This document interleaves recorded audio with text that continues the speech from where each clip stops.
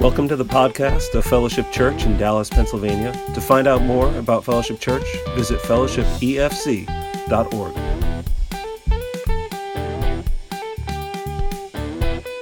All right, well, hello. Welcome to the Fellowship Church podcast. In today's episode, we're taking a faith perspective on religious liberties and freedoms in the United States. And so I'm joined this morning by Lee Piatt and Steve McFarland. Lee is one of the elders here at Fellowship Church. He's a partner in business and finance at Rosenn, Jenkins Greenwald. He has over 40 years experience helping religious organizations and churches to create and amend bylaws and to work through some of the legal things that come up with churches. And he's been active in task forces in Pennsylvania, writing corporate laws, providing standards for legal opinions. And he has a degree from William & Mary, which he graduated highest honors, and a law degree from the University of Pennsylvania. Again, also joining us this morning is Steve McFarland. He has practiced employment, commercial, and religious liberty litigation in Seattle. He has directed the religious liberty and pro-life advocacy of Christian Legal Society from 1991 to 99, and then again currently. He was the first executive director of the United States Commission on International Religious Freedom, a federal agency. He worked on prison reform at Prison Fellowship International and in the Office of the Deputy Attorney General. He's worked with the Department of Justice, and he has served World Vision as the chief legal officer. And so both of these men are joined here today with me. They're members of the Christian Legal Society. Christian Legal Society is a fellowship of Christians dedicated to serving Jesus Christ through the practice and study of law, the defense of religious freedom in life, and provision of legal aid to the needy. So do you guys want to just share a little bit more about what Christian Legal Society does and why it's important to you? Yeah, Tim, thank you very much. It's a privilege to be with you. And Christian Legal Society, when I walked into the first day of law school, and that was 43 years ago, I ran into a table with the Christian Legal Society, and the Lord used that to really change the whole trajectory of my professional career, in the sense that it has been, CLS is a fellowship of Christian attorneys and judges and law students that are trying to do justice with the love of God, trying to fulfill Micah 6:8. And, I really, what got my passion in law school was to defend the right of the church to be the church. And that's why I just love this work, is because I can just hopefully be a small part of freeing up folks like the Fellowship Church to know what freedoms God has still preserved for the church to be the body of Christ. So that really butters my bread, so to speak. We appreciate it, Steve. Right. So my take is very similar, although my career has obviously gone in a different direction. But when one goes into the law, it is a sort of a consuming other practice. And if you're then going to be living out your faith, and if you want to be active in the church, as has been my joy and passion, that having fellowship and support in that is vital. And so that's really where I come to it from the standpoint of the Christian Legal Society. That, and also the fact that one of the reasons I became a lawyer, although it's not what I do, is in fact that in my senior year in high school, the Supreme Court issued a decision that I actually read as a senior in high school, called Roe versus Wade, and that really it frankly boggled my mind that the court, by a decision like that, would be making would be making that kind of sweeping decision contrary to the law accepted by all the 50 states at the time, and doing it on the basis that it did. So my faith and my belief in the sanctity of life and my understanding of the law, those two things, even though you end up spending most of your time practicing in a different area, to be a part of an organization that really is dedicated to the area of religious liberty, and to see what is done, and also to be part of, to have had some personal relationship with Sam Erickson, who was a key lead in the organization.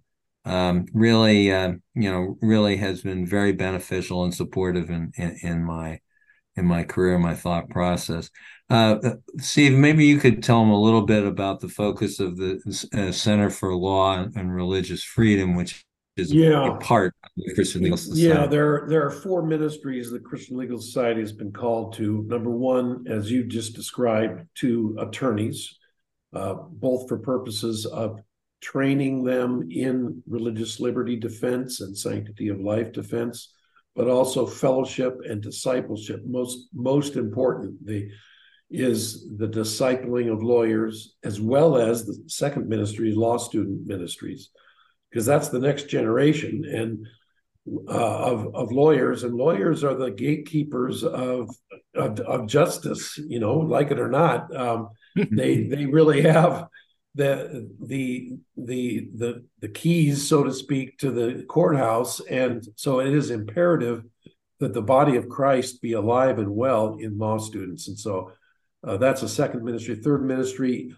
the Lord and especially Old Testament prophets make it very clear that the poor and needy, the widow, the orphan, the alien is very close to the Lord's heart, and so legal aid is a third. Then the fourth is the Center for Law and Religious Freedom, and that's what I have the privilege of doing. So what we do, in short, is we try to defend religious liberty for all faiths or none, as well as the sanctity of human life. We try to do that in all three branches of the government.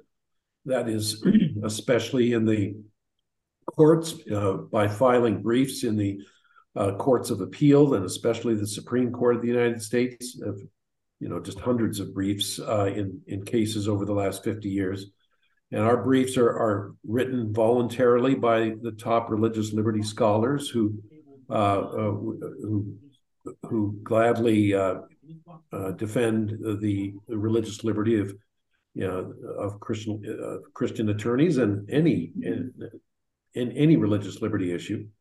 And we advise and train and equip our attorneys and try to mentor law students as well. So we also advocate in the legislatures, both especially Congress, and before the regulatory agencies, federal and the White House for that matter, because the White House and the federal agencies are putting out regulations right and left. And that increasingly is where our religious freedoms and the sanctity of human life are frankly under some assault. So we try to be a voice in all three branches of government. So let's talk a little bit about that, the religious liberties that we have in the United States, specifically why they matter to Christians. And there have been some Supreme Court rulings this past year where First Amendment rights have served to protect some of those religious liberties. So I want to get into that. Before we do, we really should take a look at the First Amendment, because I think if you ask 10 people, 9 of them might just think it's freedom of speech. But it's certainly more than that, and there's probably some misconceptions there. So, Lee, do you have that Sure, called up to read? Yep. It's easy to Google. You just ask them what the First Amendment says. First Amendment says Congress shall make no law respecting an establishment of religion, or prohibiting the free exercise thereof, or abridging the freedom of speech or of the press, or the right of the people peaceably to assemble and to petition the government for a redress of grievances. So this has been divided basically the religious aspect to it is making a law and establish make no law respecting an establishment of religion. So that's the anti-establishment clause, and then or prohibiting the free exercise thereof, which is the free speech or free exercise provision, and then you have a speech in the press and assembly, as they are generally looked at. And as it turns out, there's a very close relationship between speech and religion, and that has shown itself even this year. So, can we talk about why that really matters to Christians? Like, what does the phrase "exercise of religion" mean? Like, how do we as Christians exercise our religion today? Yeah, great question. Note that it's the first 16 words of the First Amendment. So this is a high priority. This is not a footnote in the Bill of Rights. And so free exercise of religion means, this is a limitation on the government. This is very important for all of us to understand. You don't have a free speech right in a private workplace, because that's not the government limiting your free speech. So if you're working in a store and the store says, I don't want you evangelizing during work time here in Walmart, they have the right to do that. There isn't a free speech right or free exercise right that is applicable there. There is if the government is preventing you or burdening your free exercise of religion. And they can do that by passing a law, an anti-discrimination law that says you can't do this or that for any reason, religious or otherwise. That's going to be a substantial burden on the free exercise of religion. The non-establishment language that Congress shall make no law respecting an establishment of religion that Lee read, that also protects the church because you don't want the government writing prayers. You don't want the government telling you who you can hire, who can be your minister, etc. And that establishment clause is just as important as the free exercise clause to protecting the internal governance of the church. And there's something that recently the Supreme Court has enunciated in the last 10 years called the ministerial exception, which says, hey, if a religious organization is hiring a minister, and minister is more broadly than just somebody with a white collar on them, or the senior pastor, if they're hiring a minister, then it is completely hands off for the government. The government cannot mess with or say, no, you got to consider this, or you can't consider that aspect, and no, the gay rights anti-discrimination law prohibits you from considering what their position is on biblical marriage. No, you can. And if it's a minister that you're hiring, you absolutely can. So that is the free exercise of religion and the non-establishment of religion that protects the church. Now, are there reasons that the government would want to limit religion? Like, is there a compelling government interest to limit the exercise of religion? Yeah, well, that is the $64,000 question. Is in all of these cases, when a believer says, hey, this law is substantially burdening, and that's the magic language, my free exercise of religion, the government has the burden of proving that it has a compelling interest in not giving you an exemption. What's an example of that? An example would be if you said, hey, I observe the Lord's Supper every week in church, and this is a silly example, but I think it makes the point. This is a sacrament that I drink a little bit of wine, and that my children who are of age, that they are administered some wine as well. And you could have it would be a weird city ordinance, but you'd say, hold it, you cannot give alcohol to a minor under 21. And you say, well, hold it, in our church, this is the free exercise of religion. And so in that example, the government would have to show, the city would have to show that it has a compelling reason why it's got to prevent you from giving half an ounce of wine to a 10-year-old based on that alcohol ordinance. Now, more serious examples, we run into where, for example, an individual says, "Hey, I don't want to be preparing a website or a cake or doing the photography at a wedding of a same-sex marriage, because I have a sincerely held religious conviction that I don't want to promote that." They can get a photographer or a baker somewhere else, but I have a conviction about that. The law was the state law against discrimination on the basis of sexual orientation were to be invoked against you, and they say, no, you've got to do this, because otherwise you're discriminating against a protected class, sexual orientation.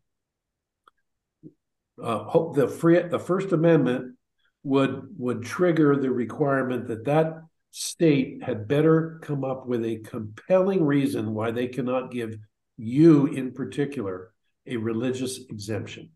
That's an example of where compelling government interest comes into conflict with the substantial burden of my free exercise of religion. Okay, so that kind of leads us into these two cases that we just saw Supreme Court rule on over the summer this year.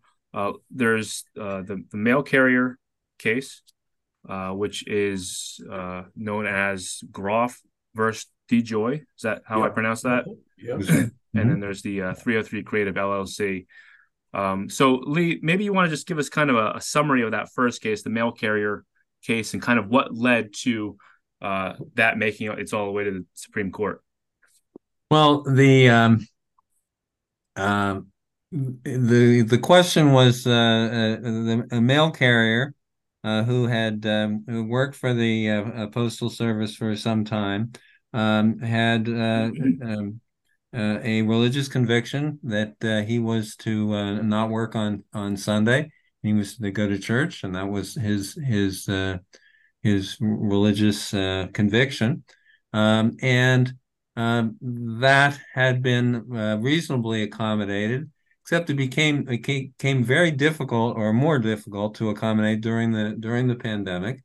And what they did is they had other people who did not share that conviction volunteer to give time for that purpose. And so as a result, he was able to keep his job for some period of time.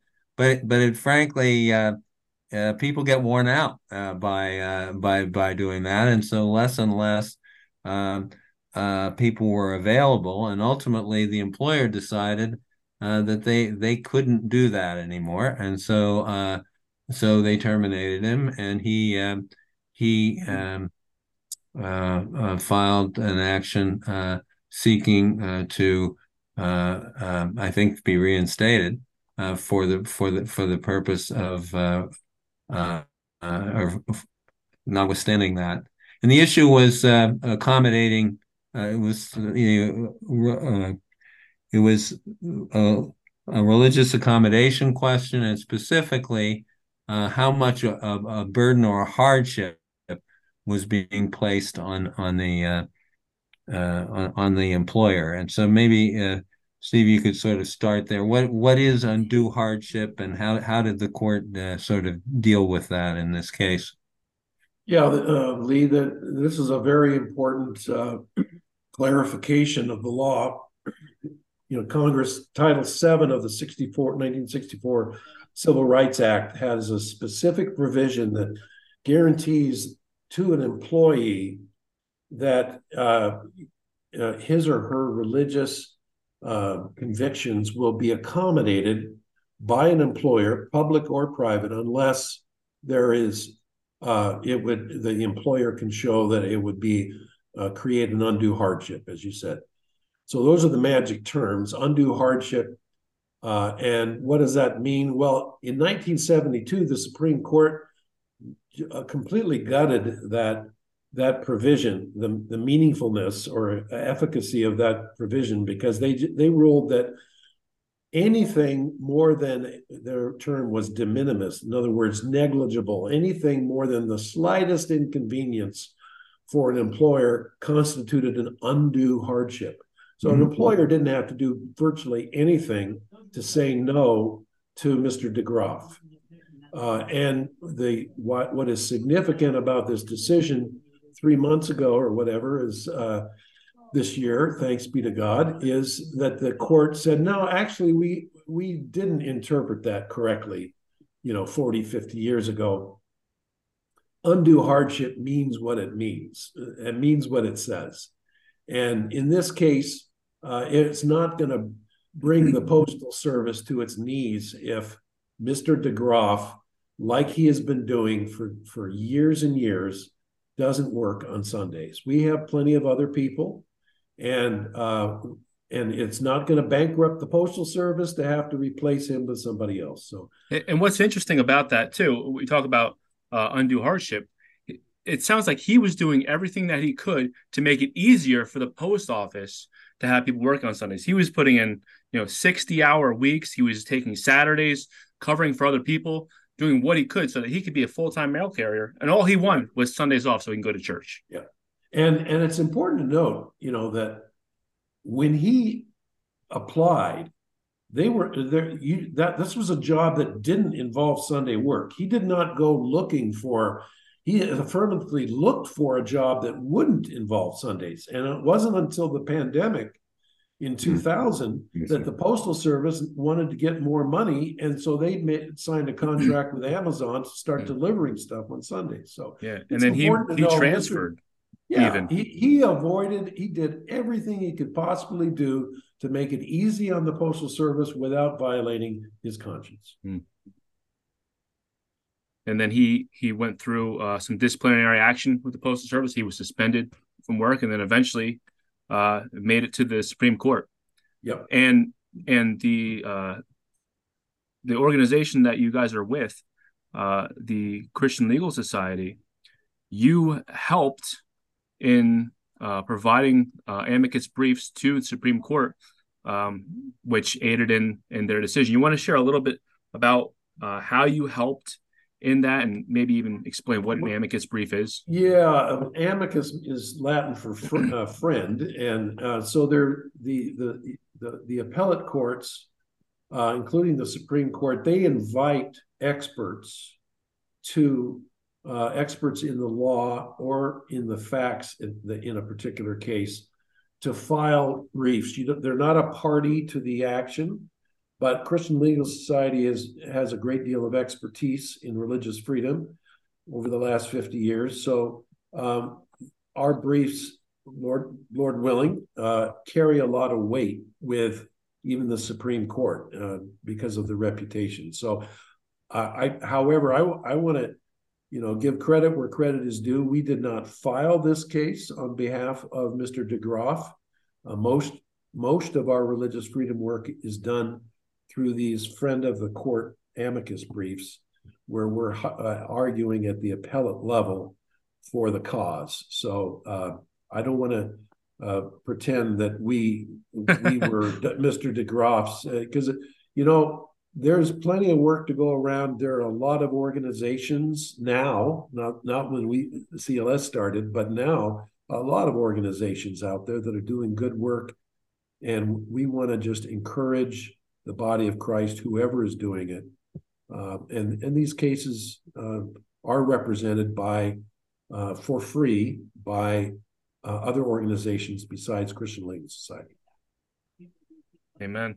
So what was the ruling there? What was the decision that the Supreme Court made in this The case? Supreme Court said undue hardship means more than a negligible amount of hardship. That a court should look at, from now on, should look at the particular circumstances and the particular employer, the particular job, and say, would it really be a serious, substantial hardship for the employer? Now, there are, to give an example of where they might be able to meet that, would be, say I was hired to be the store manager at a McDonald's. And let's say the busiest day for that McDonald's is on a Sunday. I think it's possible McDonald's could say, Steve, we'd love to give you Sundays off, but as you know, it is the busiest, most important day of the week. We simply can't have the manager off every Sunday. I think that there is a chance, that's an example where they could meet the burden of undue hardship. But the person flipping the fries, no, they're not essential. You can get somebody else to do that. And I think a reasonable accommodation of having Sundays off for the person on the, taking the orders, that now is going to be a religious belief that should be accommodated as Congress intended back in 1964. Okay, so then this would be the religion clause then in the First Amendment? No, this is actually a federal statute that Congress passed. The decision is interpreting what Congress meant by the words undue hardship and reasonable accommodation. And they've interpreted it much more strongly and meaningfully as Congress intended. So Mr. DeGraff did not have to argue, hey, this violates my First Amendment rights too. Okay. So in both of your opinions, what was most significant about this decision? Lee?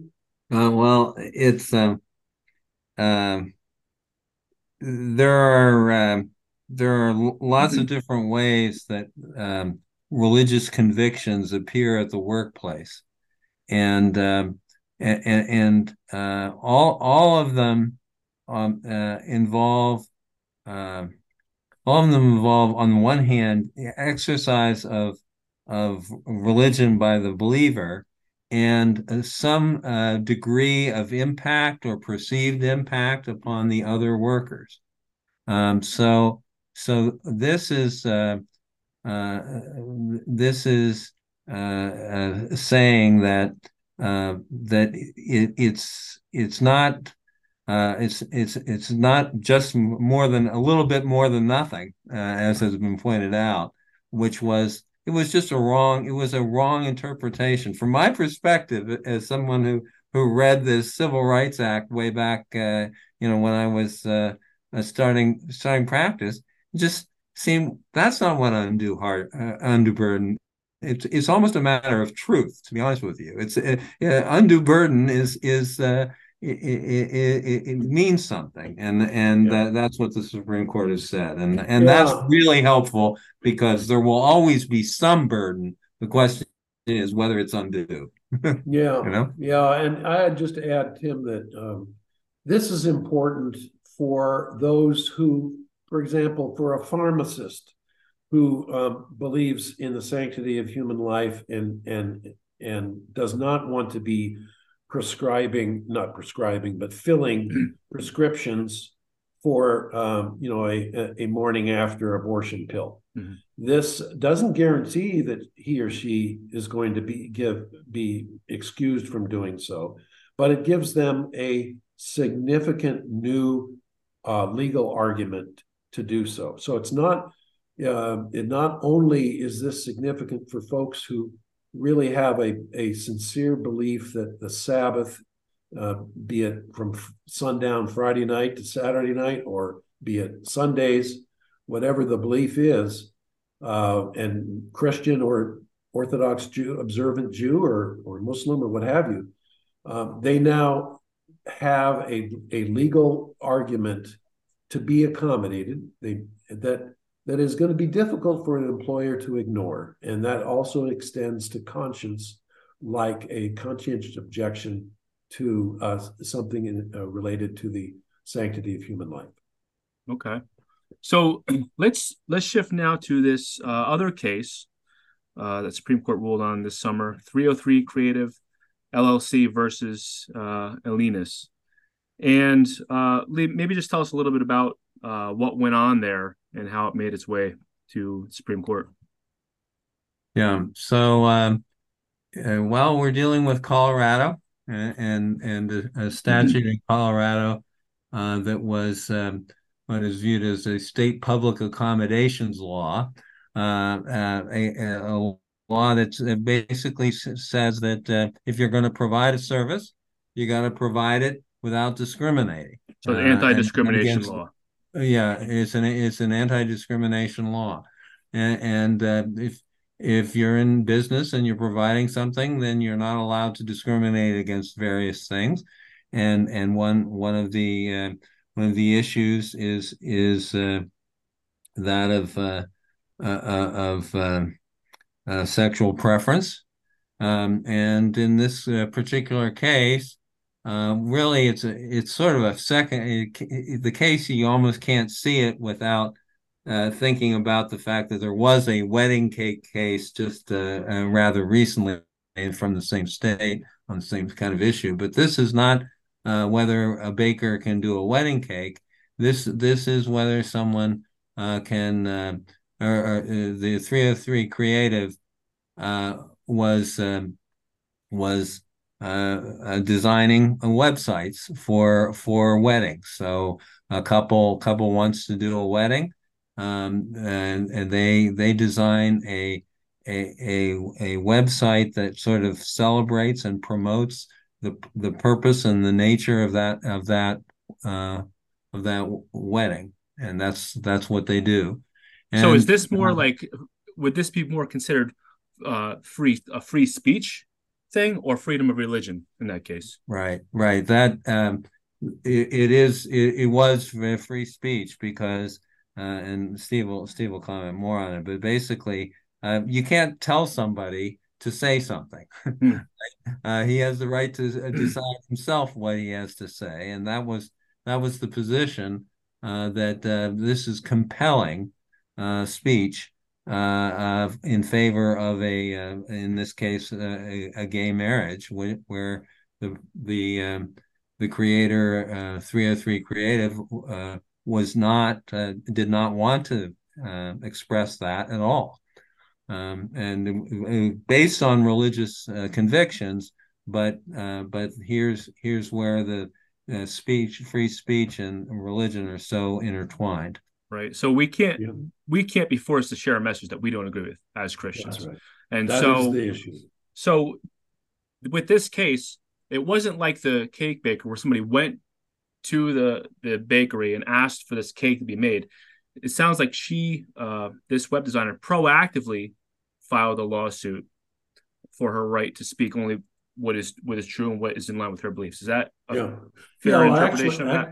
Actually, both cases, Masterpiece Cake Shop and 303 Creative, both of them had to go to court. Both of them had to file suit in order to be protected from the anti-discrimination law. So they were plaintiffs then? They were plaintiffs. Okay. Lori Smith, 303 Creative sounds like this gigantic corporation. It's a single person, Lori Smith, and she's a design artist, and she has her own design studio specializing in graphic and website design, and she conveys messages that she wants to support. So supporting children with disabilities, overseas missions, animal shelters, veterans. And then she got into the beauty of marriage. She started doing websites and graphic design to promote and celebrate marriage between a man and a woman. Same-sex couple, engaged, liked what they saw, and asked her to do it. And she said, "No, I'm sorry.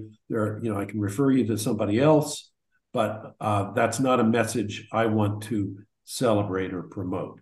Now, that doesn't mean that she wouldn't work for a same-sex couple or somebody that's homosexual, but it was the message, and that's right.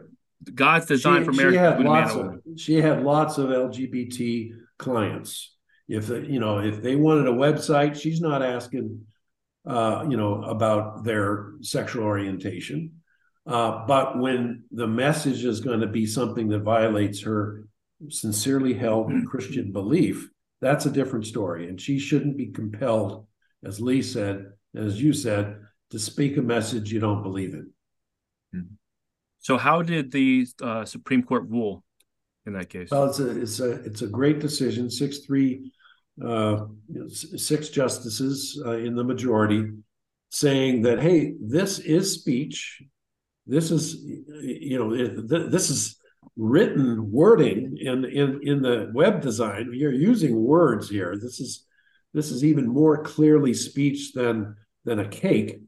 And so this is protected speech, and the government cannot compel you to speak something you don't believe in that violates your conscience. Even if you're open to the public, you don't lose your First Amendment rights just because you are available to doing business generally. You don't lose your free exercise or free speech rights.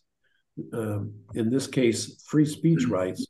You don't lose just because you're in business. So it's a huge decision that builds on the cake baker decision, but in significantly improved ways. The cake bake decision was, the Colorado folks were plainly hateful towards the person, and the court said no, that was motivated by animus, as the term, against hatred towards Mr. Phillips' beliefs. Here, it was based. It doesn't matter whether they had how they felt about Lori Smith. This was based on their imposing a message that she didn't care to promote, and the court said 6-3, the free exercise, the free speech clause of the First Amendment prohibits the government from forcing her to do that. It reminds me of Shadrach, Meshach, and Abednego, right? They couldn't be persuaded to bow down to an idol because they didn't agree with that message. They had a higher authority that they had to submit to. That's a great remember their response to the king. Yeah. Whether God saves us or not. Whether the Lord spares us or not, read our lips. We will not bow down. Yeah, and I was reading some of the Supreme Court notes on this, and Justice Gorsuch said, in this case, Colorado seeks to force an individual to speak in ways that align with its views, but defy her conscience about a matter of major significance. And conscience matters. Romans 14 tells us that we violate our conscience, it's sin. So even though this was not a religious freedoms ruling, it was still a ruling in submission to the authority of Scripture, at least as I see it. Oh, yeah, this is huge. It is a religious liberty case that is based on the free speech clause. It is a part of the panoply of tools or shields, if you will, that the church still has in America. And this is a great victory. It was, by the way, it was brought by the Alliance Defending Freedom. Okay. Now, a great victory, 6-3, but with it being 6-3, there were criticisms about this case. What were some of the criticisms that we saw with this? Oh, when the dissent is always going to say that the sky is falling, and that this is now, it's now going to be open season. Everybody is going to have a religious objection to every message. No. I mean, when you're in business and you're turning down business, it's probably because it's a pretty sincere and significant religious or moral issue for you. You're not going to do that willy-nilly, and most people don't turn down the money. So no, the sky is not going to fall. Gay couples, Lord knows, they have plenty of options, places to go, and lots of support in this society It's not like they're not going to be able to find a baker, find a photographer, or find a website designer to celebrate their message. They just can't do it by steamrolling a believer's conscientious beliefs. What is invoked is a Jim Crow law type of an aspect that this will now make the gay couples into a lesser class who will have to go to a different set of web designers. But as Steve just said, it is not. It's not like, they're not being sent out back to a outhouse. It's not that situation at all. In fact, there's a whole industry that is really geared towards promoting what they're trying to promote. So it is a different, and it's not geared at the person in the same way that the civil rights laws were initially it's not like race. It's not like race. It's not like race. Right. We're not. It's not a discriminate, and that is a critical issue that we've talked about. There's a difference between discriminating on someone based on who they are and what they're doing and what they're saying or what they're asking you to say. It's very different, and that is that's the critical aspect here. Here you're asking somebody to say something, approving something that they don't approve, and that's that's a pretty important right now for a number of spheres.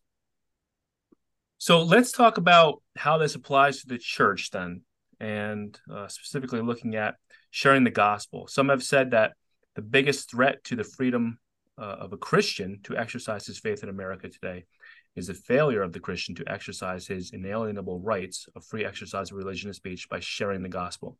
Do you gentlemen think that that's true? Yeah, I do. And before I let Steve speak, I think I do that with a great sense of guilt. We have permitted, and I have permitted in my in my practice a division of our conduct. The secular things that we do and the faith aspect of what we do. That's the secularism, which is really, to me, what is the huge impediment to the free sharing of the gospel. It sort of derived out of or was defended or argued on the basis of, it's an anti-establishment issue. But we've gone way beyond the anti-establishment concept to saying, well, wherever you are, you can't you if you're in a public space, you can't speak your mind. And we I think as Christians have become much too comfortable with that. Yeah, I would agree. I certainly have. I'm right there with you, Lee. And I think much of the body of Christ in America doesn't use what God has preserved as our freedoms. We have let's be honest, there is a 6-justice majority in the U.S. Supreme Court right now that is very favorably disposed towards religious freedom.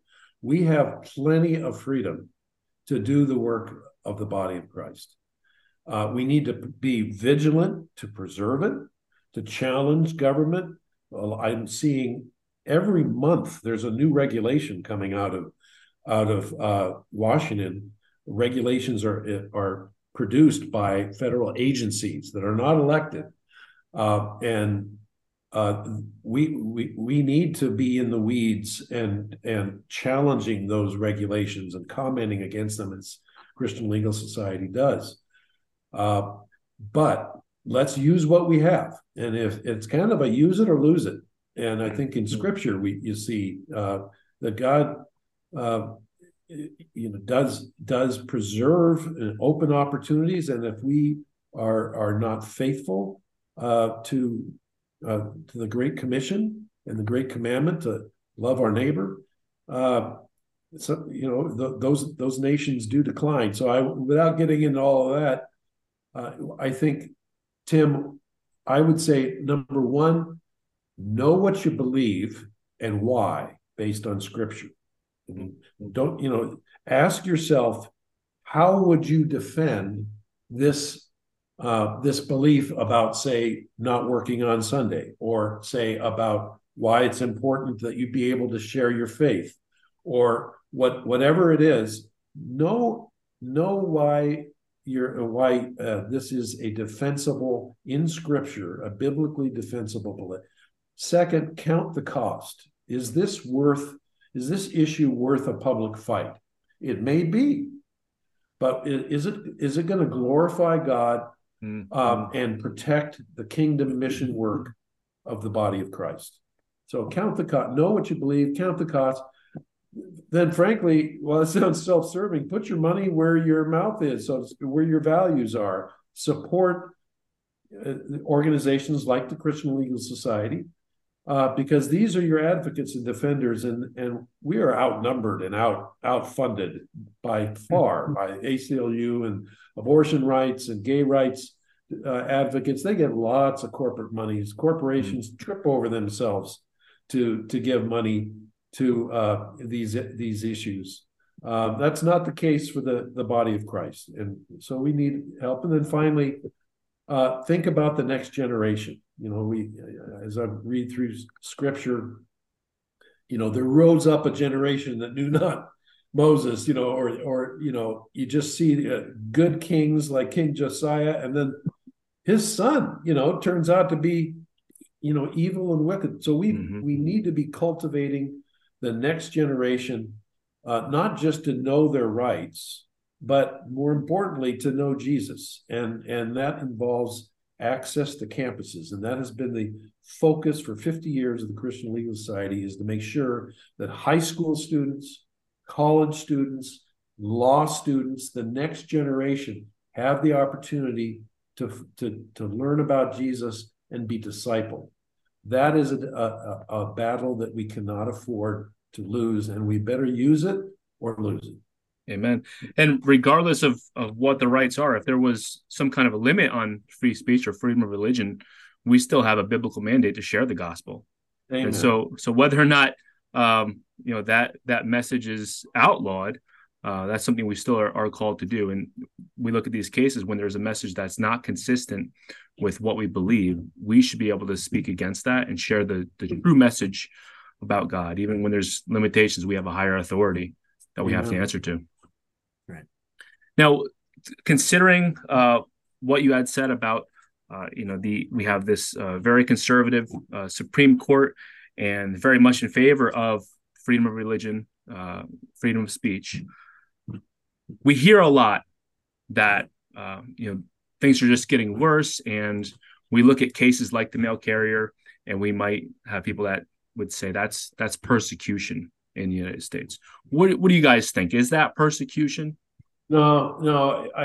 Let me just jump in, and I don't want to dominate the conversation on this, but I have a strong opinion about this, because when I was directing the U.S. Commission on International Religious Freedom, I saw persecution, and the church in America is not, read my lips, not being persecuted.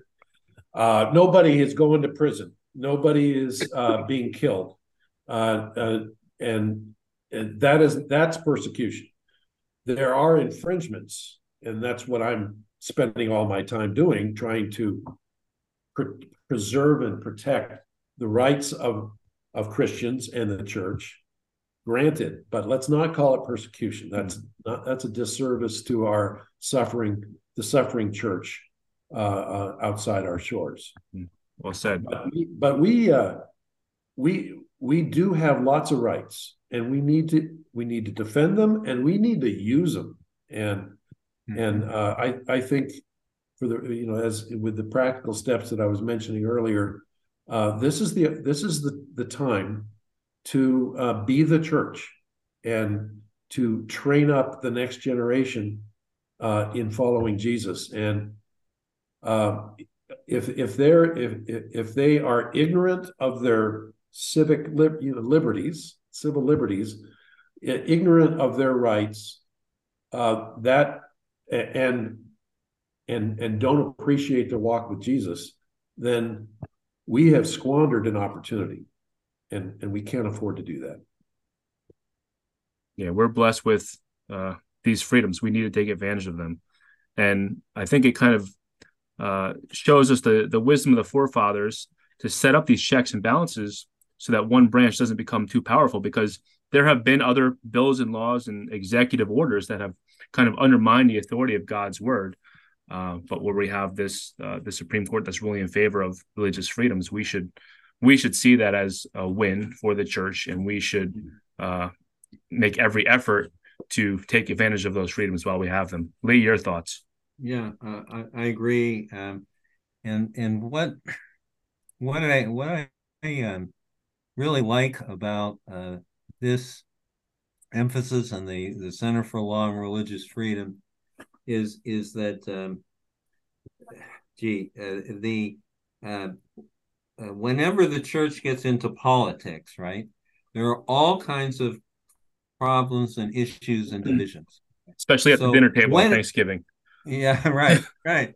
So when are we going to do that? About what kinds of issues are we going to focus and risk, frankly, the unity of our body and the pleasance of our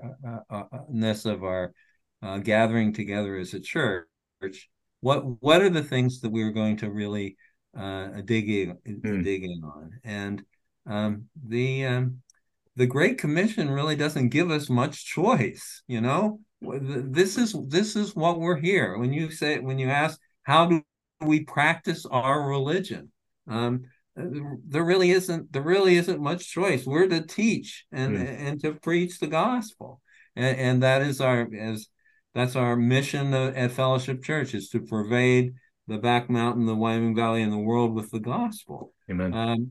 So the issue of freedom of speech and freedom of religion, free exercise of religion, is absolutely critical. That's one that we can. That's the one that we can stand on and fight for, because frankly, we've been ordered to fight for that one. I think that's really important. Whenever any kind of issue comes up, the church should take a stand on this, church should take a stand on that. And is it about, as Steve said, glorifying God? Can God be glorified by this position? Is it something that we do obediently because we've been ordered to do it, or is it because we have an issue with how we're being treated, which quite often is true in politics? I think this is a great focus, and this is why the Christian Legal Society, it really does mean a lot to me, is because, number one, it permits me to see my profession as part of my faith, which it really is, and it really gives a focus on what are the issues that really matter, and that we should, as the church, be focusing on. What are the contemporary issues that we should really be focusing on? Yeah, well, thank you both for the work that you're doing with the Christian Legal Society. And I want to thank you again for your time today as we talk through these things, and hopefully we can have more discussions in the future. Thanks, Tim. Thanks, Lee. Thank you. Thanks, Tim. Thank you. God bless.